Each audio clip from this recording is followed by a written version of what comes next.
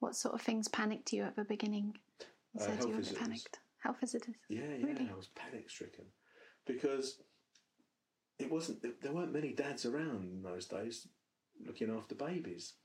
And I remember the first time the health visitor came, I was panicked, really ultra tidying up and making sure the place was really clean, because I was worried that she'd start saying, questioning why I was home and where's your wife and where's the child's mother and all that sort of stuff. So even as a social worker, you worried about the health visitor coming? Yeah, absolutely. The kind of legitimacy of what I was doing, I think. Yeah, very much so. Hello, I'm John Newman. I was born in 1957 and I grew up in Tower Hamlets. I'm Joe Newman. I was born in 1989 and I grew up in Newham. I'm Rosa Schling. I'm a new parent and I've been recording memories of childcare and parenting in London's East End. This is Holding the Baby, an on-the-record podcast. How did people react to you being at home looking after Joe? I don't know really, looking back on it. I think people were surprised, I think, as I say, there weren't that many dads around. Now there's loads of dads looking after babies and looking after young kids and what have you, and grandfathers as well. And I remember I used to take you to play groups. I remember went to one church and all the mums were round in a circle and all the kids were just getting on with it. And of course I'm there and I'm everybody's dad.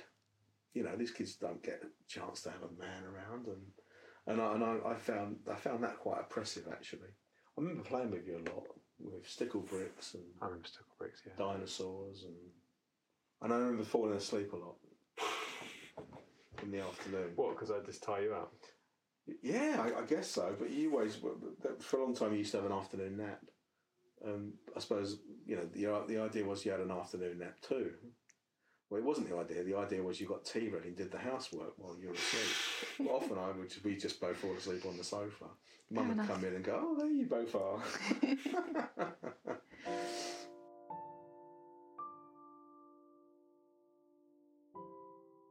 I grew up in a house where, Mum did the shopping, the cooking, and Dad didn't do much of anything like that unless he had to.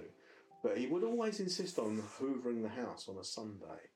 And Mum had been cleaning it all week, so it's a little bit, a bit not an easy situation. But we had to leave the house on a Sunday while he hoovered. Oh, God knows what that was all about. But we always had this thing about, gender roles, and we've had this thing, I do the cooking, I did the ironing and whatever, and I did take on the house husband role properly. And did the shopping and stuff, yeah. But I suppose there was a bit of me that thinks, that probably kept thinking, I should be out at work, I should be doing the manly thing. But there was also a bit of me that really, really enjoyed it and I was a bit sad to give it up, really. When did you give it up? In 1992. Yeah. Because then Julie went on maternity leave. She went on maternity leave. And then we swapped around. And I worked full-time and Julie worked part-time. Okay. What impact do you think it had on you, having those years at home with your dad?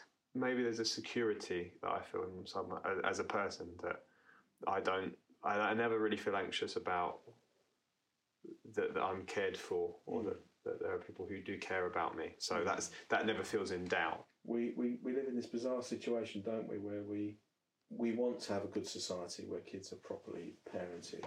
Yeah, we put a lot of pressure on particularly single parents to go out to work and use substitute care.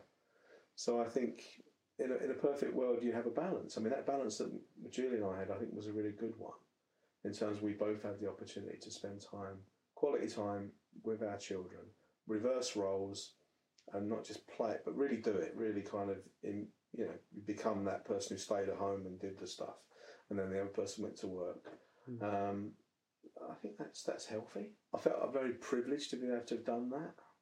I'm very interested in the fact that men don't play enough of a role in the parenting of boys, particularly, and I think that's had an impact on our society in a lot of very negative ways.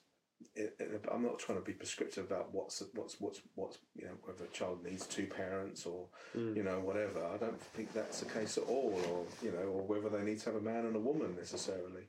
They just need those basic needs to be met for safety, security, and they need to be encouraged and supported to become themselves. That's what it's all about, really. Holding the Baby is an on-the-record podcast exploring memories of parenting and childcare in London's East End. Get more stories on holdingthebaby.org or subscribe via SoundCloud, iTunes or your favourite podcasting platform. Interviews and editing by Rosa Schling. Music by Luke Christie. Holding the Baby is funded by the Gilder Street Trust in memory of historian and author Gilda O'Neill. Full interviews are held by Bishopsgate Institute in East London. You can visit them at bishopsgate.org.uk. Thank you to everyone who shared their stories with us, to the Gilder Street Trust, to Newham Bookshop and Newham Libraries.